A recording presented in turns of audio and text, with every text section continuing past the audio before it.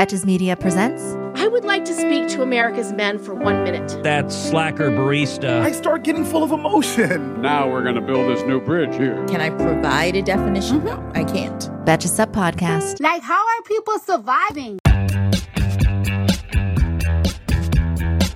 Hello, I'm Amanda Duberman. I'm Elise Morales. I'm Millie Tamaris. And this is the Betches Up Podcast, where C-SPAN meets the group chat to help you process and laugh at the biggest topics in U.S. news and politics. And what a topic to process and laugh at today. It is Monday after a weekend headline in which Donald Trump claims he is getting arrested this week. Tomorrow. As soon as tomorrow.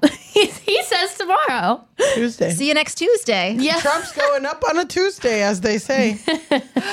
Getting booked on a Tuesday, perhaps. So Trump claims that he's getting arrested tomorrow. And this would be in connection with the years-long investigation into a hush money scheme involving adult film actress Stormy Daniels. Trump truthed that the leading Republican candidate and former president of the United States will be arrested on Tuesday of next week, which is tomorrow. So what is this related to? We know that the Manhattan DA's office has requested meetings with law enforcement agencies, so that's like the New York police and maybe some other agencies, to discuss security related to any indictment announcement. His biggest supporters. Yeah. Now, listen, we hate Donald Trump. I'm not really planning to riot if he's not indicted, so I would assume the reason they want to discuss this is because there's plans for an indictment. And this is obviously due to concerns that pro-Trump protesters may come into the city in response to that arrest. And in a Just might. They've been active. Why would they do that? And in a chilling instance of deja vu, Trump encouraged them to. So, I mean, reactions from the weekend. Can you imagine a January 6th in Manhattan? Ooh. I guess I wonder, what they would rally around, because January 6th they had a Santa target Claus in camo. Yes, it would be SantaCon energy. I was actually in Manhattan for the Saturday after St. Patrick's Day, which was when the NYU students celebrated, and the energy was pretty tense then. Yeah. So come in 2 weekends in a row. What's up with that? I mean, it is in Manhattan because New York is a place. I mean, I don't know the exact statistics. I don't know if it is technically majority white, but it's diverse enough, definitely, that when you see a massive group of only white people, that's not a good sign. Yeah, it's not. And they're all moving as one down the block. I'm like, oh, no. Yeah, well, because especially if they share a gender. Yes. Where would it be? Like the city downtown. hall? I think it would be in lower Manhattan. Which is basically Chinatown. It's really close to Chinatown. So that's just going to be very interesting. Plazas. I mean, it depends where he heralds them. I mean, he will be. So what might happen this week in the event that there is an indictment? Like I said, the Manhattan DA's office, presumably it's a signal that they're trying to meet with law enforcement to discuss this indictment. So there's been a grand jury that's been hearing lots of witnesses related to the Stormy Daniels things. Obviously, we know Michael Cohen has already served time for this. This happened. The grand jury has heard from Michael Cohen, like I said. They've heard from Kellyanne Conway, Hope Hicks, a bunch of people. And I know they're hearing from one more witness today. But I think there's been reporting that his team has been coordinating with prosecutors to make his arrest as spectacle-free as possible. So when he's arrested, it's not going to be like suddenly Trump is in prison. It's going to be he's arrested, he surrenders, and then he goes through the process. He gets processed and arraigned, and then we'll get fingerprinted and a mug shot. We could have a Trump. I know. That would be so crazy. I know. Just a moment for the Trump mug shot. Do you think he's in the tanning bed right now? Oh, I mean, I'm sure he's fluffing up those plugs, getting ready. I just got goosebumps when you were bringing up. Yeah. It just really does feel like Avengers Infinity War, like a reboot of a 90s, just all the characters coming back for one more hoorah, like a Christmas special of a canceled show. You know what I'm saying? Like, it just feels like, wow, like people, because, we have new stars. We have Marjorie Taylor Greene. We have Matt Gaetz and whatever he's doing with 17-year-olds. We have Ron DeSantis. These are 2016 storylines. Yeah, I know. So, to have this, canceled show with people who, have been getting divorced and been in jail and all this shit, to come back one more time to get the gang back together in jail. I mean, it's just really the merch sells itself. Yeah. Yeah. So. It is interesting. I love it. We're just all looking at Millie Tamaris' favorite moment of the past 6 years, which is when Donald Trump tweeted, if anyone is looking for a good lawyer, I would strongly suggest that you don't retain the services of Michael Cohen. One of his best tweets. Honestly, I mean, really up it's there. really up there August with the 2016. Elon truth. Well, you said Trump truth, and I was like, wow. Instead of tweeting, it's the truth. The truth. It's so wild to me that this would be the thing that would get him. Like, I never would have imagined that it was going to be the Stormy Daniels payment. It's very mob-like. It's very Al Capone on, RICO charges. Yeah. I mean, I always remember like Michael Cohen's whole being like, Mr. Trump, like the very like mob level like way he talked about him. But yeah, I mean, Michael Cohen did serve jail time. Years, I think, like 2 years or something. He went to jail for this. So it kind of does make sense that it's like, okay, as much as Trump would like to pretend Michael Cohen made this $130,000 payment just kind of his own volition, that's clearly not the case. I don't think I would have had my money on it being the Stormy Daniels payment. I know, because truly, there's so much more fraud. I mean, again, Insurrection. The insurrection was crazy. Defrauding cancer fucking patients. I mean, really, there's a whole thing. I think it's so interesting that this is also happening in the same time.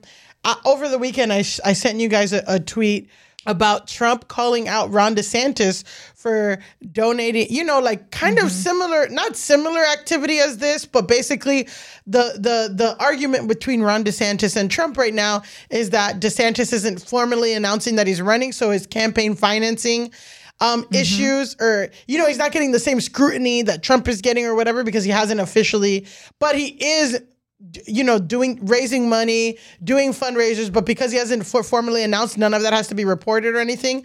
So Trump got really upset at Ron DeSantis and is like, I know that you're sending money to Babylon Bee, which Babylon Bee is like. I'm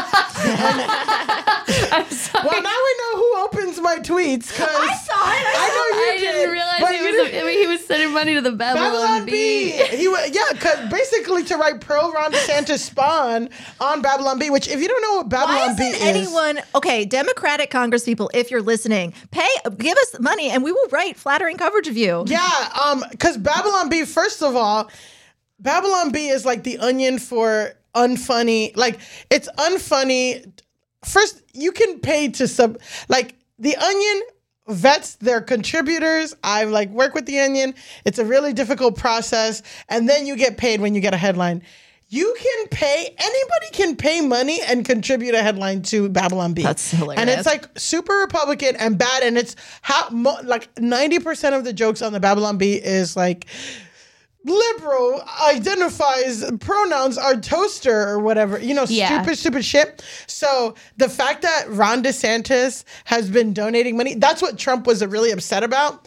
And it's so funny that in that same weekend or that same week, it's like, well, I'm going to jail for misusing campaign financing. You better play by the rules. Yeah, you better play by the rules. I'm about to go to fucking jail, get fucking fingerprinted, and you're out here doing SpawnCon for Babylon Bee to make the most unfunny headlines. I get into arguments a lot with those people because the headlines are just not a joke. It's not But they think of them, they fancy themselves as a conservative Onion. Yeah, that's what they think that they are. It used to be, I had to be it used to be, but it used to have more nuanced takes about youth pastors and kind of Christian youth culture and all that stuff. And then it just really went, and then that it's bad because Elon Musk loves that site and funds them and retweets them all the time, and he thinks it's the funniest thing ever.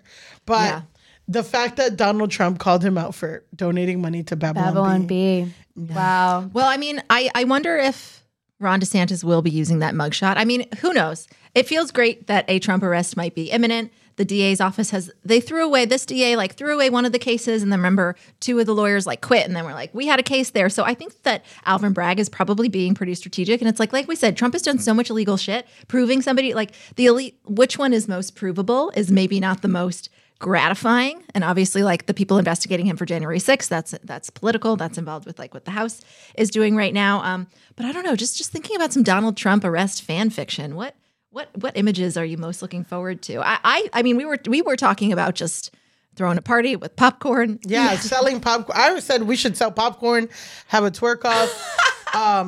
definitely get his mugshot on some shirts. Yeah, well, here at the Betches office, now, a little peek behind the curtain is there is a wall of famous mugshots of reality television personalities, and Donald Trump is first and foremost a reality television personality, so it wouldn't even go against. It would not go against the previous pattern for the wall of mugshots here at Betches for his to be included.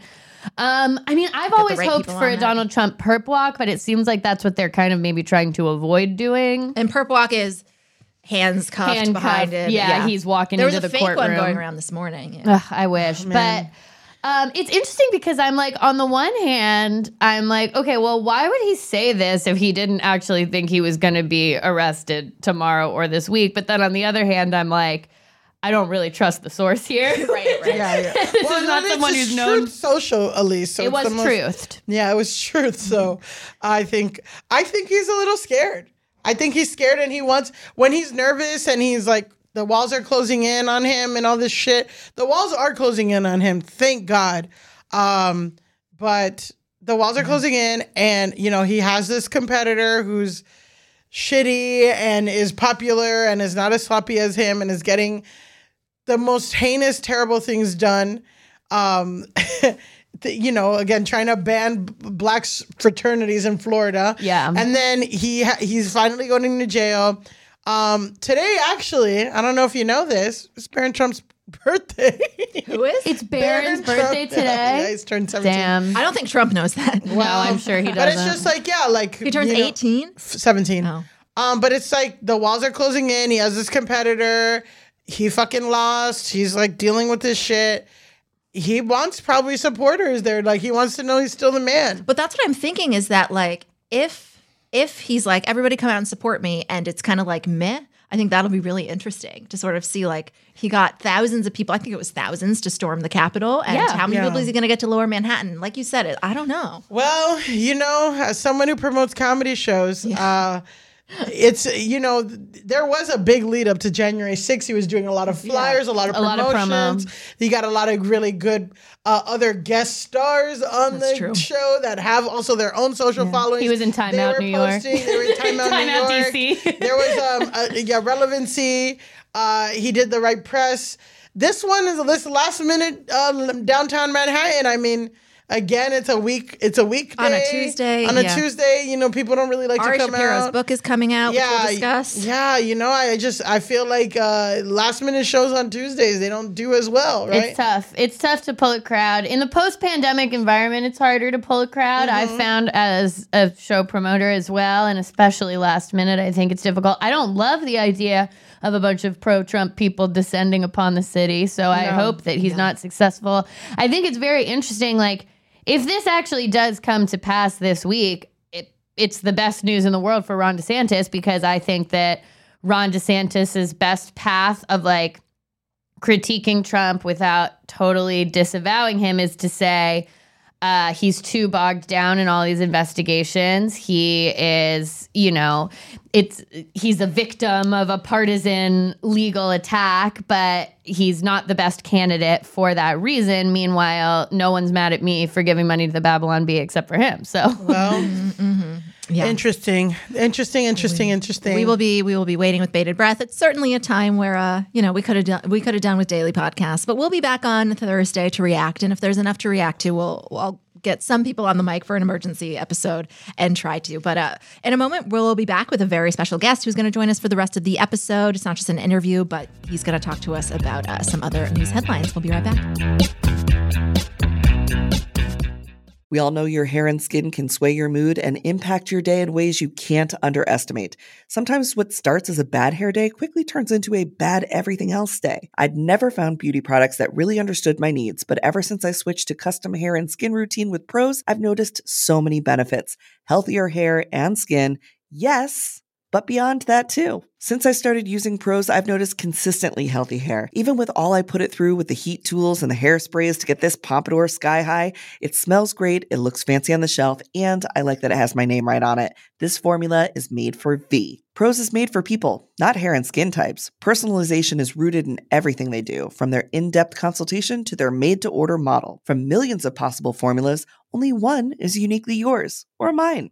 And Prose isn't just better for you, it's better for the planet. They're a certified B Corp, cruelty-free, and the first and only carbon-neutral custom beauty brand. They even have a review and refine tool which learns from my feedback and adjusts my formula to keep up with the seasons and changes in my life. Prose is so confident that you'll bring out your best hair and skin that they're offering an exclusive trial offer of 50% off your first subscription at prose.com/feverdream. So get your free consultation, then 50% off at prose.com/feverdream. That's prose.com/feverdream. Hey, American Fever Dream listeners, I'm here to tell you that there is no reason to panic the next time you're searching for the perfect gift. Now you can use Gift Mode on Etsy. Gift Mode on Etsy is here to take the stress out of gifting so you can find the perfect item for anyone and any occasion. It's easy. Just tap or click Gift Mode on your Etsy app or Etsy.com. Then answer a few short questions about who you're shopping for and what they like, and Gift Mode instantly gives you curated gift ideas based on hundreds of personas. Now it's simple to find gifts made by independent sellers for all the people in your life.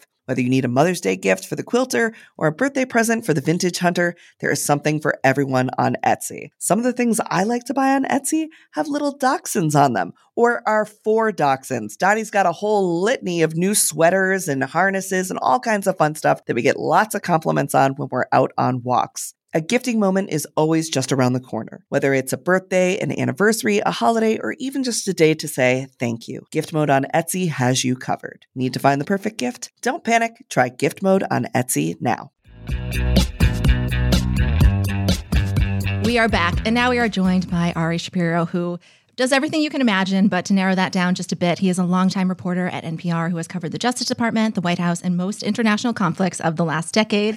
He now co-hosts All Things Considered, and this week he publishes the memoir, The Best Strangers in the World, which details his career in journalism, his prolific side hustle as a stage performer, and his countless other iterations. Happy Public, and thank you for joining us. Thank you so much for having me. I'm thrilled to be here. I feel like this microphone that you're on, as soon as you leave, we're going to encase it. Yes. It's going to be the Ari Shapiro microphone. Look, this is a more beautiful recording studio than I am accustomed to. Wow. This is like elevated beyond the public radio standard. I feel like I am driving the Lamborghini Tesla fill in the blank of podcast setups. Well, when you're talking about the Real Housewives, you've got to have a good mic. Yeah, you have to do it in an elegant surrounding for sure. Yeah, that's so funny you said elegant Lamborghini because I am thinking of like Elle Woods kind of podcast studio. I could see a purse-sized dog in here. Yes. I would fit with the decor for sure. Well, I feel like, do we all have purse-sized dogs? The three of us? The three of us do all have purse-sized dogs. So I think maybe my Rusty's more of like a tote. Well, definitely like a Teflon. We at Public extra Radio large. love totes. Yes. So we're all about the tote bag. Naturally, yes. I have two large dogs. Oh, you do? Wow. Yeah, pointers, old pointers. Oh, wow. So sweet. Droopy faces. I did relate to you most in your book because I'm also really married to a lawyer named Mike. No way. Yes. Oh okay, here's something I did not put in the book. My husband, Mike Gottlieb, when he took the job in the White House counsel's office during the Obama administration as a lawyer, took the job from somebody leaving who was also named Mike Gottlieb. And so the only way in the White House, the only way they could distinguish between the two Mike Gottliebs was the straight one and the gay one. Yeah. It's true. The only time it's okay to be, it's the gay Mike. Yeah, exactly. The gay one. Yeah. Well, I thought you were going to say, I didn't put this in my book, but my husband's gay.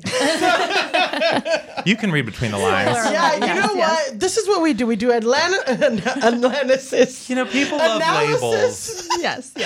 So, I would love to start with a pretty serious burning question that I have had since reading the account of your war reporting specifically. And that is, do you still use the same Kiehl's avocado under eye cream you brought to Afghanistan in 2005? I had used it for years and years and years and had to stop because suddenly I was having some kind of reaction to it. When I was 20, I had a roommate who was like 10 years older than I am and looked totally ageless. And at some point I said, "What's your secret?" And he said, "Apply facial moisturizer every day of your life." And since then I have. That is just that's great. like men's You look skincare great. tip. Just apply facial moisturizer. I gotta watch 5-minute TikToks that are like, "Did you slug? Are you a slug yet?" I don't even know what that is. Slugging is when you cover your face with Aquaphor at the end of your routine to like literally lock it in. Yeah, I actually did try it, and I didn't really notice any personal changes. Like, it didn't make my skin better or worse. Yeah, I throw out felt some from pillows. slugging. My question for you is, where do you stand? We're gonna hold you down to this. Where do you stand on the eye cream debate that rages on, which is that some people think that eye cream is not real and doesn't work? That's a better question. And that it's just like expensive moisturizer in a smaller bottle. As a journalist, I feel like to express my public opinion on this would compromise my objectivity and be a violation of the NPR Side ethics eye. code, Oh, and God. therefore I have to politely decline to answer. Really weighing Palestinian in on- conflict. Yeah, when he right. pulls He's back doing the eye Spawn cream. tomorrow for fucking eye cream. Yes, The book tour is launched by Kiehl's. Now we know. But I want to start with that question because I think it really does just sort of like exhibit the range in this book. Like I was texting. I'm going to a war zone with Yes, Obama yes. and also talking about Kiehl's Yes, avocado exactly. under eye cream. I was texting. I was like, "This is a journalism memoir for the girls and the gays," and I loved every minute of it. I am not supposed to read everybody, what but- people say on Goodreads, but I can't help come myself. on. And I enjoy identifying what would be the pull quotes from the ridiculous reviews. And one of them was a good mix of ego and insecurity. And I feel like if I could put that on the cover of this book, it might sell a few copies. Well, also, that just makes a good entertainer, good journalist. Exactly. Okay, but the That's truth the is, comedian. like, Yeah. part of what I wanted to do when I wrote this book was dismantle the perception of, like, the person who never makes mistakes, who's on the air, who's on the front lines of covering the war and interviewing the president, because every successful person has had so many failures along the way. Every appearance of, infallibility comes after a history. Like, I got rejected for an NPR internship. And I think it's important for people to know that when they're feeling like rejects, Like, even the most successful people have had moments of disaster, of crisis, of making the wrong choice, of doing a stupid thing. And so this book includes that, as well as, like, singing at the Hollywood Bowl in front of thousands of people. Yeah. Flex. I mean, Flex it's in on the us. book. Yeah. Well, the book covers your life and your career from your first internship for Nina Totenberg, which Stan, incredible. I'm sure She you guys are is- still friends. And, Absolutely. yeah. She's a legend. I love her so much. She is still a role model, and I've learned so much from her. Yeah. Yeah, iconic. And of course, to your cabaret show with Alan Cumming. What I loved about it personally was that, you really take us along with you to revisit the last decade of like national and international news, which you punctuate that with personal interactions that and you explain how that deepened your experience of the event. And for me, it was kind of different than your typical journalist memoir in a lot of ways. I find myself just processing these events more fully because of your detail. Thank you. Tell us how you kind of approach telling this story, how you approach the timeline. I've always felt like the best way to tell a big story is by telling a small story. And that's true in the news. If you're covering the Syrian refugee crisis, I think the best way to do it is tell in detail the story of one person going through that experience. And in my journalism, the way I tell those stories is by pointing the microphone out at someone else. And in writing this book for the first time, I kind of wanted to turn it back on myself. And I went back and revisited those experiences and excavated what it meant to me, which feels like as a journalist, sometimes we put ourselves in a box when we go out to cover a story because it's never supposed to be about us. And I wanted to open the box. And what I found was that there are stories that have shaped the person I am and made me a different human being. And then there are also ways in which the person I am and the history and identity that I bring to my work has shaped the stories that I tell. The part about that really affected me that I hadn't thought about before was you talk about covering 9/11, which happened pretty early in your career, and you Like talk the about most junior person in the newsroom. that's unbelievable. Can you just sort of like set the scene of that day? Yeah. I was working the overnight shift on Morning Edition. Morning Edition is the morning news show on NPR, and my workday was 1 a.m. to 9 a.m. The show went on the air live at 5 in the morning.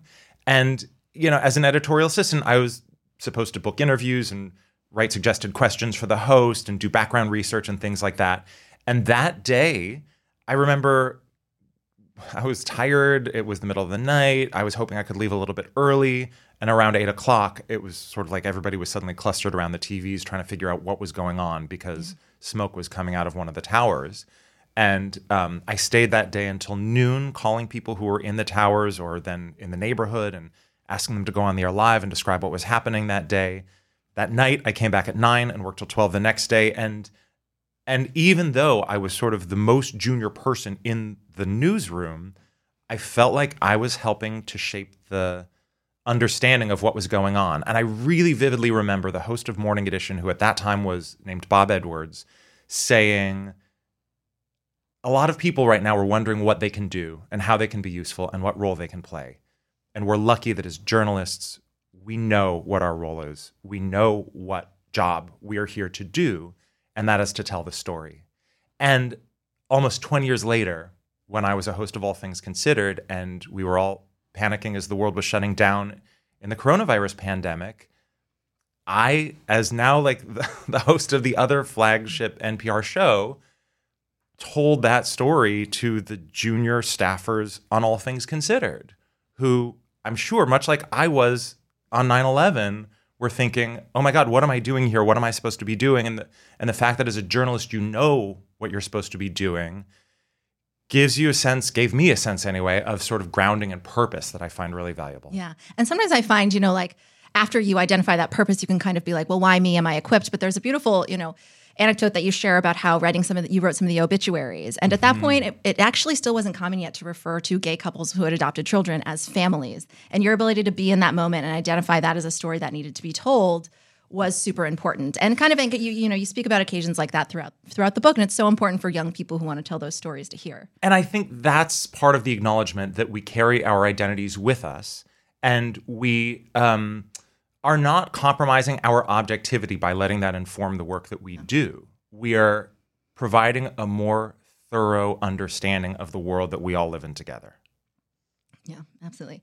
So I want to kind of pivot to some of your performance. You've toured the world singing for the band Pink Martini and put on solo and joint performances with really big names. And you talk about being recognized fairly frequently just from your voice on the radio. But I kept thinking as I was reading, do you think you might have been more self-conscious in these more visible endeavors? Had you been like an on-air reporter versus on the radio, or is it just natural to you anyway? Oh, absolutely. I am so thankful that I'm on the radio and not on television.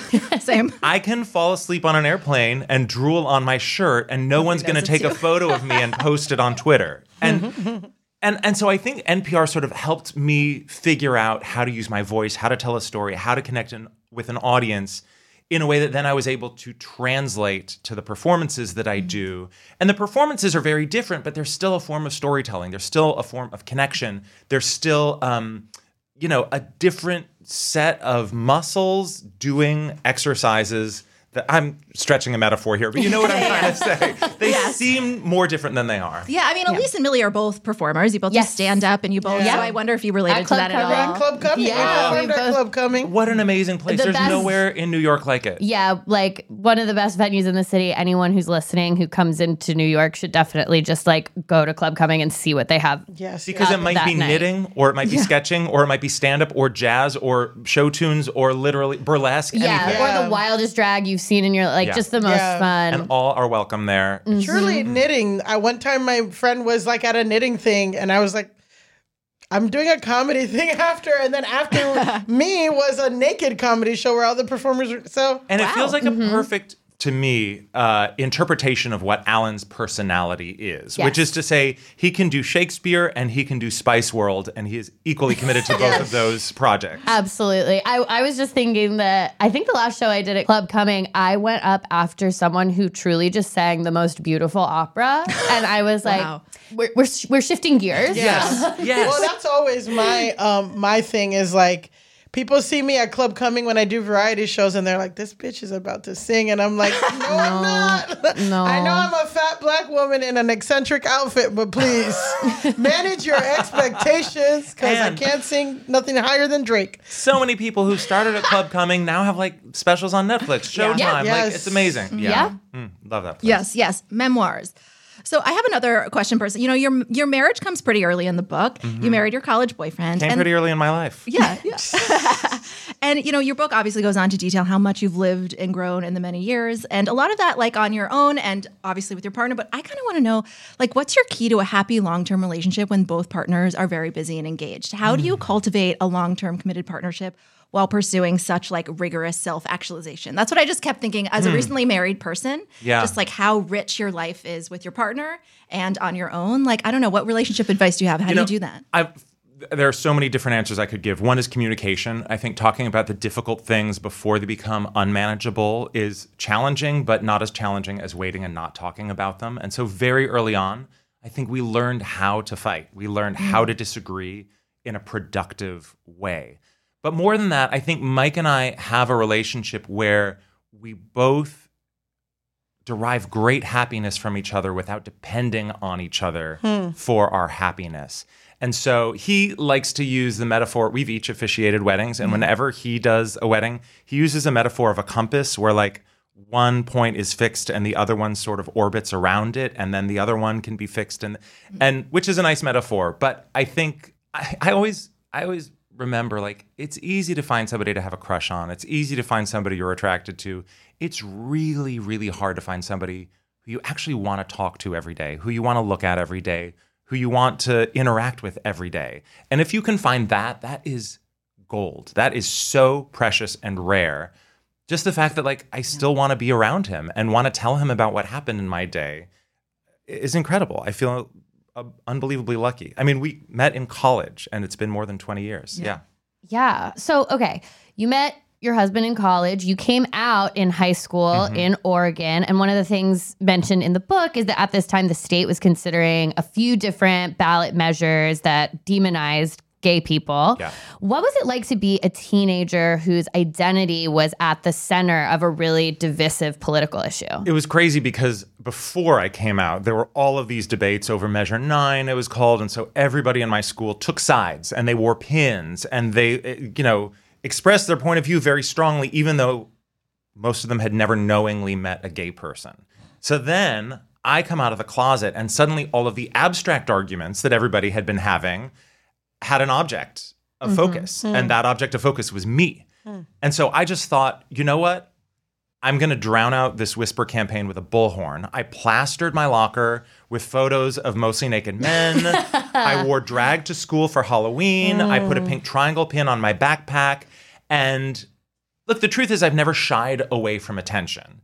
And so not all of that was a pleasant experience. I carried mace, but I felt like I was able to help people better understand what until then had just been a two-dimensional concept in their mind. Yeah. So maybe they thought they hated all gay people, but maybe they just really hated Ari. Exactly. So then the pitch shifted from Measure 9 to we just hate Ari. We just don't like Ari. It's just annoying. He's just obnoxious. He's just annoying.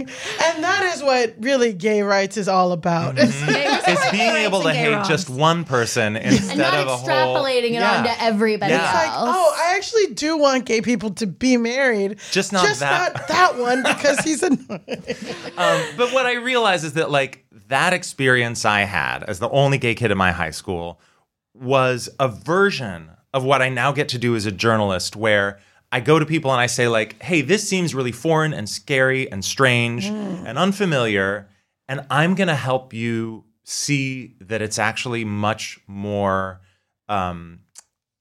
something you can empathize with than you might initially assume. We all dread the what should we have for dinner question. I mean, I know I do. I love a home-cooked meal, but I don't always have the time, energy, or groceries to make it happen. Being able to feast on a delicious meal without the long prep and cook times is what drew me to Home Chef over the other guys. Home Chef's meals are effortless, so I can spend less time trying to be Top Chef and more time watching it. Home Chef provides fresh ingredients and chef-designed recipes conveniently delivered to your doorstep to simplify your cooking experience. Whether you prefer classic meal kits with pre-portioned ingredients and easy instructions, speedy recipes ready ready in less than 30 minutes, oven-ready kits with pre-chopped ingredients, or quick microwave meals that assemble in minutes, Home Chef has you covered for delicious meals without the hassle. Home Chef has over 30 options a week and serves a variety of dietary needs, so you never have to worry about what to make ahead of time. Not only is it convenient, but it's economical too. Home Chef customers save an average of $86 per month on groceries. For a limited time, Home Chef is offering our listeners 18 free meals plus free dessert for life and, of course, free shipping on your first box. Just go to homechef.com/feverdream. That's homechef.com/feverdream for 18 free meals and free dessert for life. You heard that right. Homechef.com/feverdream. Must be an active subscriber to receive free dessert. Today's episode of American Fever Dream is brought to you by Nuuly. Have you ever felt that fast fashion ick, but can't always afford the super high-end stuff? I have a solution for you. It's Nuuly. Nuuly has everything you need to bring your closet up to speed for the season without breaking the bank. Free your closet of impulse purchases and skip the buyer's remorse by renting instead. Nuuly is a subscription rental service, and for just $98 a month, you get your choice of any 6 styles. They also have inclusive sizing, up to 5X, as well as petite and maternity. You get fast, free shipping and returns, and professional cleaning and Nuuly's state-of-the-art laundering facility. No laundry for you to worry about. This is the best. You just put it back in your box, send it out, and before you know it, you've got your next one. And you always have the option to buy what you love for sometimes up to 75% off. I bought the Rachel Antonoff pasta puffer from them. I was obsessed with it, like everybody who tries it is, and it was completely sold out everywhere else. So I felt like I really, really had an in there. So thank you, Nuuly. Nuuly is an amazing value at $98 a month for any 6 styles. And right now you can get $20 off your first month of Nuuly when you sign up with the code FEVERDREAM20. Just go to NUULY.com. That's Nuuly with 2 U's, and enter the code FEVERDREAM20 and sign up to get $20 off your first month. That's NUULY.com, Nuuly with 2 U's with code FEVERDREAM20. Nuuly subscription clothing rental. Change your clothes.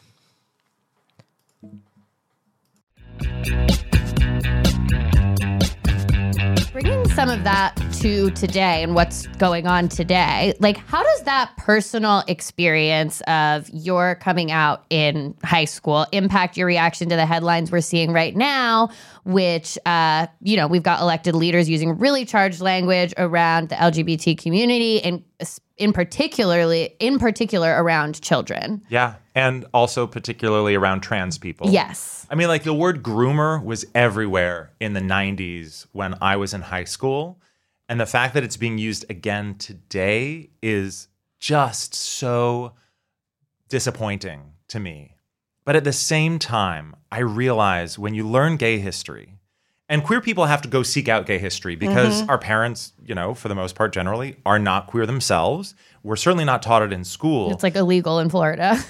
But when you find those books, when you find those stories, when you find the elders to talk to, because, there are still queer elders all around us, you learn that throughout the decades, the centuries, queer people have consistently been oppressed and consistently found ways not only to survive, but to thrive and to flourish. And so I think the perspective that we get from talking to our elders is that, yes, this is difficult. Yes, this is challenging. Yes, this may be unfair, but this is not new. And it is something that tools have been developed to flourish in spite of.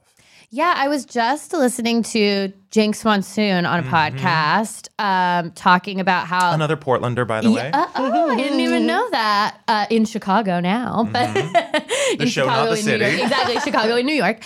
But they were talking about like that word groomer specifically is now kind of the right way to use a slur without using it. Like they're trying to bring it back because there are certain things you can't say about trans people publicly or gay people publicly, but you can, it's apparently okay to suggest that they're pedophiles or groomers or whatever. Same way like thug is for black people, it's like they're not going to say the N-word anymore because, probably not publicly, but, they just say thug all the time, same thing. The ballot measure when I was in high school, Measure 9 in Oregon, would have prohibited the state government from encouraging homosexuality, pedophilia, sadism, bestiality, necrophilia. There was a long list. But that combination of homosexuality and pedophilia, like if you're queer, therefore you must be a groomer, a predator, a choose your word,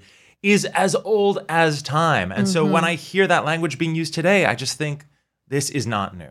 Yeah, it really, as a kid myself, I feel like the issue of the gay marriage and the Iraq War were the two things that I remember sparking my political consciousness as a teenager. And I grew up in Virginia. I remember a similar ballot measure. I'm trying to remember if it was to make it illegal in the state for gay people to be married. And I remember that being, as you talking about like both sides of the high school, taking sides and people having these really spirited debates around it. I remember that being kind of my first political issue that I thought, like, I was like, no, I have a strong thought about what is right and wrong here. And when it came to the debate over same-sex marriage, which, you know, my husband and I got married in 2004, kind of the leading edge of that, and I have a whole story in the book about it. But what seemed so wild to me was that my entire childhood I had been told, oh, you know, gay people spread AIDS, they sleep with too many, they can't settle down, they are too promiscuous. And then it's like, okay, so we want to get married and, like, you know, make a life together and have, well, we don't have kids, but, you know, people want to, like, conform to this institution of stability and security and this very sort of, like, conservative idea of marriage. And then the same people who were saying we couldn't settle down were telling us, no, you can't get married either. And I was like, well, pick a path. You know, which one is it? You wouldn't exist, right? And that's kind of the crux of it. But, like, you know, nothing fun would ever happen if you know what I mean? But, like, yeah, exactly. They don't really have a solution. And it's not, you know, they just don't want, they say the kids and they say, like, oh, trans people and drag and this and that. But, like, they really just don't want them to exist. And they, like, are trying to find loopholes and shit. But it's just, like, already they've lost the culture. Like, all the culture wars they start has already been lost, you know? And it's like, they're not going to exist. Passing in a lot of states right now. Well, yes. Well, okay. So kind of going back to some of these early political issues of mine to end the world. Today is the 20th anniversary of the American invasion of Iraq. Yeah. You covered the war. You were there. Who are you thinking about today? Kind of 2 decades after the invasion. Yeah. Where is your memory going? So, well, I only became a foreign correspondent years later, but I was, like, you know, doing entry-level newsroom work. And boy, I remember my colleague Annie Garrels, who was, like, one of the few people who stayed there during the invasion, who covered the assault and wrote a book called Naked in Baghdad, because she would report from her hotel room totally naked, so that if the authorities knocked on her hotel room door, she could say, I'm naked, I need to put on my clothes, and then she could hide her recording equipment before they came in. Wow. But I'm also thinking about a really good friend of mine named Ahmed Badr, who is just, like, incredible author, poet, public speaker, activist, whose family was from Iraq, and after the U.S. invasion, their home was destroyed by an American bomb. And so they had to flee to Syria. And they eventually came to the U.S. as refugees, where he has become this person who I admire, even though allegedly he thinks of me as his mentor. And I think of I said you tell a big story by telling a small story. The millions of lives that were uprooted, the millions of lives that were cut short, the millions of individual people who had no particular role in the government or the institutions that were determining their fate, but whose lives were put on completely different trajectories or even cut short by these decisions that were made. And in Ahmed's family's case, it ended up really well. You know, they settled in Texas, and he and his sister are flourishing and have these extraordinary lives. And there are so many more stories of those whose lives did not take that path. Yeah, I think it's just really important to remember, because I do feel like sometimes it feels very far away, even though it was so many people lost their lives. Lives were unrooted. It was, you know, Iraq and Afghanistan are the longest wars we've been in. But there is this disconnect that I feel like from today to the Iraq war that's really interesting to me because it was like enormous thing to have happen, and then now today it feels really far in the past when it's not really. And I always sort of go first to telling human stories, but I also think you have to learn some big lessons about how does the United States use American power, and how do you get out of something once you've gotten into it? And when we look today at whether it's Ukraine or Yemen or the Horn of Africa or, what will the United States do? And how can we do good rather than create harm? And it's a complicated question and one that people can disagree on. But I think we have to learn some kind of lessons from these experiences. Otherwise, we'll just repeat them again. Yeah. Well, we're going to take a dramatic shift. Yeah, I'm like, wow. I was like, and now to Millie. Yeah, we ate our vegetables. Now we're going to have dessert with some rapid fire questions. To change the thing. Let's do that. Let's do the real hard-hitting questions that affect everyone's daily lives. Okay. Rapid fire. Oh, yeah. Are you Can ready? I get a drink of water before rapid fire? And by rapid fire, we mean you can elaborate in 2 to 3 sentences. No problem. No. Rapid fire. Can I just tell you, there used to be a rapid fire section with the show that I do with Alan Cumming. Yeah. And Oh, gosh. his stories became so long and delightful, but long, that we changed it from rapid fire. We renamed that section of the show. Yes. It's like, this is not rapid, nor is it a fire. Yes. Let's rebrand Slow this. burn. Ambling fire. Yeah, Ambling slow burning wildlife, wilderness fire. What's your go-to karaoke song? It's so boring, but it's Moon River. Ooh, that's when do you good, pull that though. out in the night? Like I don't do a lot of karaoke. Yeah. I feel like I am given opportunities to perform enough. You're never that like, I just want to get on the mic. I'm not like elbowing people aside in the karaoke bar, but at some point, if somebody's Flex. like, and here's the thing for me about Moon, if I'm in a karaoke bar, chances are I've been shouting and I've been drinking, and I'm not going to try to sing a song that requires any skill or talent. And Moon River just lets everybody chill out for a bit. Yeah. Fun. Who's the most famous person you've ever cooked for? Ooh, well, I mean, first that comes to mind is Nina Totenberg, but can I just say Nina Totenberg? She's pretty famous. Yeah, Nina Totenberg. She's yeah. famous with our answer. audience. Okay, great. Definitely. What'd you make?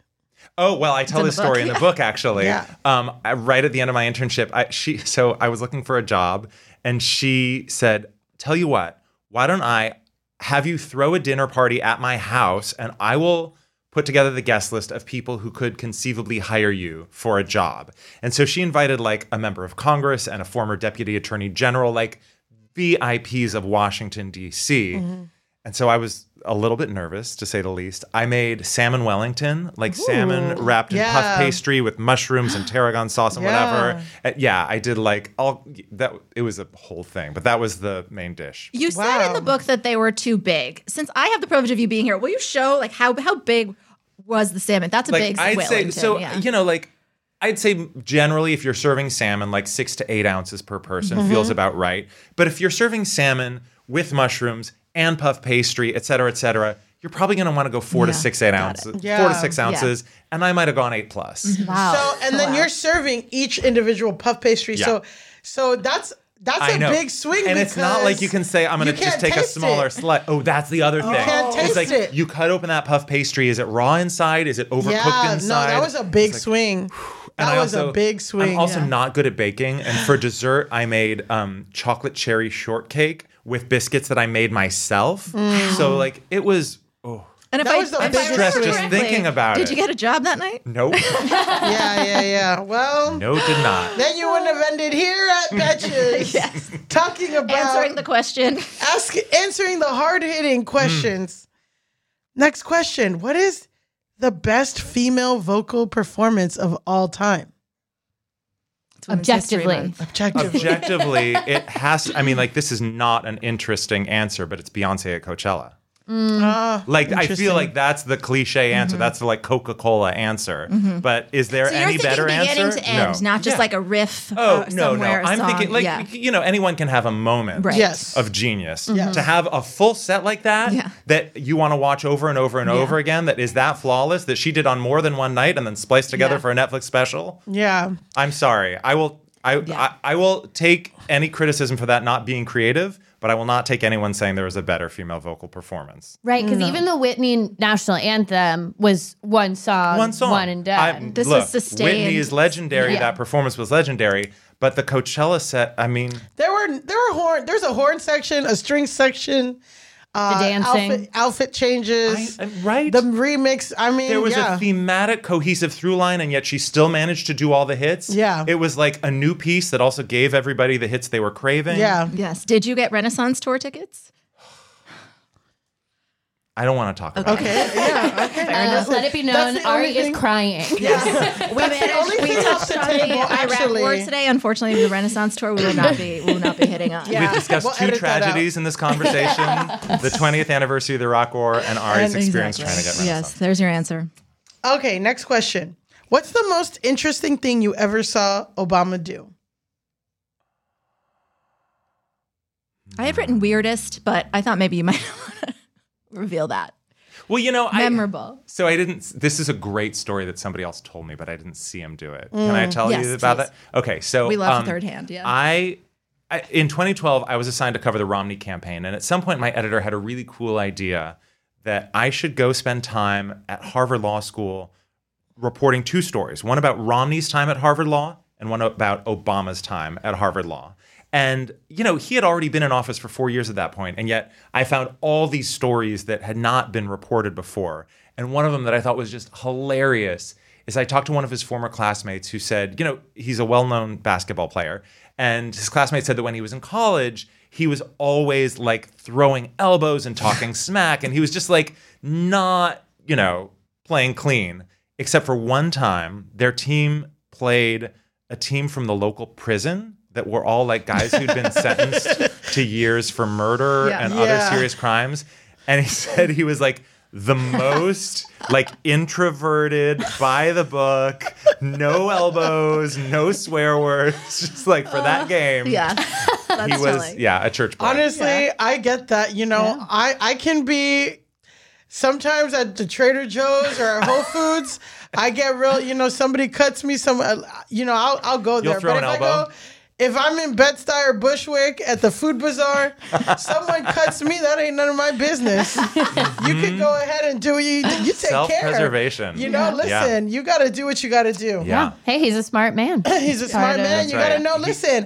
And that is one of the best aspects of his presidency is you got to know when to be big and bold, and you got to know when to keep it cute. And keep it cute, keep it tight. Or do both with a tan suit. And do both with a tan suit. Finally, in the most challenging question you will probably receive in any of your interviews, created by me.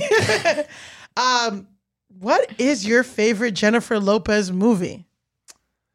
Okay, this is the opposite of my Beyonce answer because this is a deep cut. Okay. And I don't even know if any of you have seen it. Okay. I saw it in a movie theater. And it was very early in her career as an actress when the narrative was, well, she can record a good single, but she can't make a good movie. And I went and I saw The Cell. The Cell? Oh, The Cell. Well, personally, something about Millie that I don't know a lot of people know. I have a huge crush on Vincent D'Onofrio. Not in that movie, obviously. He plays a crazy serial killer, and she goes into his brain. Yeah. And it's like fantastical and weird. It's crazy, like all costumes. Yeah. And now look, I haven't seen the movie for 20 years, but I remember walking out of that theater, mind blown, thinking, I don't know what these people are saying about J-Lo as an actress, because I think she was amazing. Oh, I think that movie was amazing. Yeah. I have to give a disclaimer that I may tonight rewatch that movie and think, oh my God, what was I thinking? This is terrible. But in my mind, it was an experience. The movie might not hold up, but I think that she did get good reviews on her performance. I loved it. I personally thought you were going to say, because my favorite J-Lo movie is Enough. I do love Enough. Yeah. So when you were saying all of that, I was like, he's going to talk about Enough. How she learned Krav Maga just to beat the shit out of Okay, wait, spoiler alert. Okay, so did any Enough? of the three of you actually see The Cell? You saw The Cell. I've seen scenes, but I haven't watched it in its none entirety. of the three of you have actually watched the whole movie? Wow, call Well, us you've out. got your homework. Yeah, now we got our homework. Yeah, I'm trying to think. I mean, setting aside Selena, I think for me, I have to give it to Made in Manhattan just because my family held off on getting a DVD player for a really long time, but we went to Blockbuster and Made in Manhattan was only available on DVD, and that prompted my family to get a DVD player. And so she changed your life. J-Lo changed your life. Well, yeah, it has a personal history for me. To having a Latina cleaner fall in love with a Republican, that is a challenging role. But And with that, let Ari Shapiro go. NPR report. Thank you so much for joining us. Thank and you. listeners, you can buy The Best Strangers in the World anywhere books are sold starting tomorrow, March 21st. But you can, of course, order it anywhere today. I really recommend it. It was such a fun read, and I learned a ton. Thank you for joining us. Thank you so much. It's really been fun. That is our show. Until the end of democracy, I'm Amanda Duberman. I'm Elise Morales. I'm Millie Tamaris. And this is the Betches Up Podcast. The Betches Up Podcast is produced by Amanda Duberman, Sean Kilby, Jorge Morales-Pico, and Rebecca Sausmacat. Editing by Rebecca Sausmacat. Social media by Amanda Duberman and Bridget Swartz. Be sure to follow at Betches_Sup on Instagram, Twitter, and TikTok. And send us your emails at suppod@betches.com. Betches.